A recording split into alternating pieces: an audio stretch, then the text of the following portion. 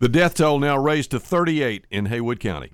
One more person, according to the state health department's reporting, has passed away as a result of coronavirus. I'm Carlton Veers reporting. The number of active cases fell to 143, according to yesterday's data. Across the state, there were 114 new deaths, 3,332 people in the hospital, and 7,588 new cases. What about the mega site? Haywood County Mayor David Livingston says, quote, something newsworthy, end quote, will happen today.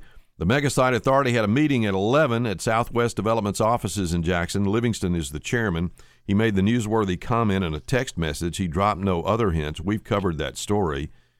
We'll have a complete update in the morning. Now, state government is responsible for development and selling the mega site and has had little to say about its development since early last year when Governor Bill Lee decided to hold spending despite legislative approval that provided funds for the wastewater pipeline.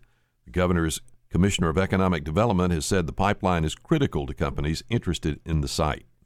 Have you ever considered becoming a Tennessee Highway Patrolman? The THP is hiring, according to a press release issued this week.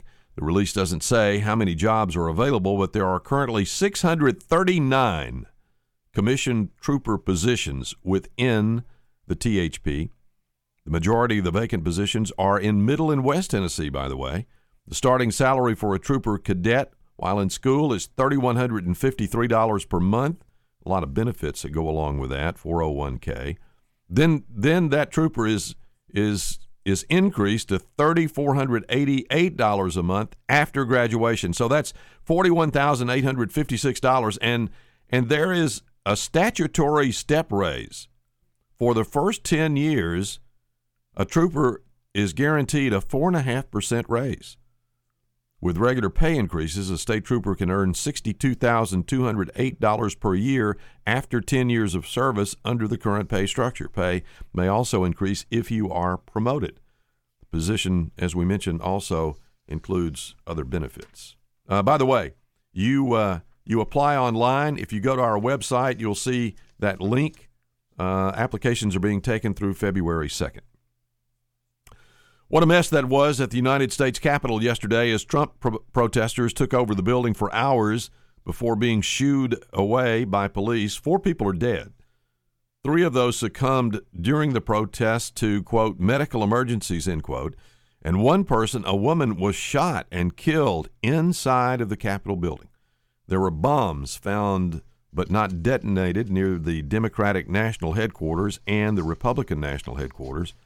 Facebook and Twitter locked President Trump's accounts because of what the social media company said were, quote, inflammatory and untrue, end quote, remarks he published during the protest. Between 2 and 3 this morning, the Senate and the House, after reconvening once the Capitol was cleared, declared Joe Biden the next president of the United States. 2 Tennessee lawmakers held a prayer rally timed to coincide with the protest in support of President Trump.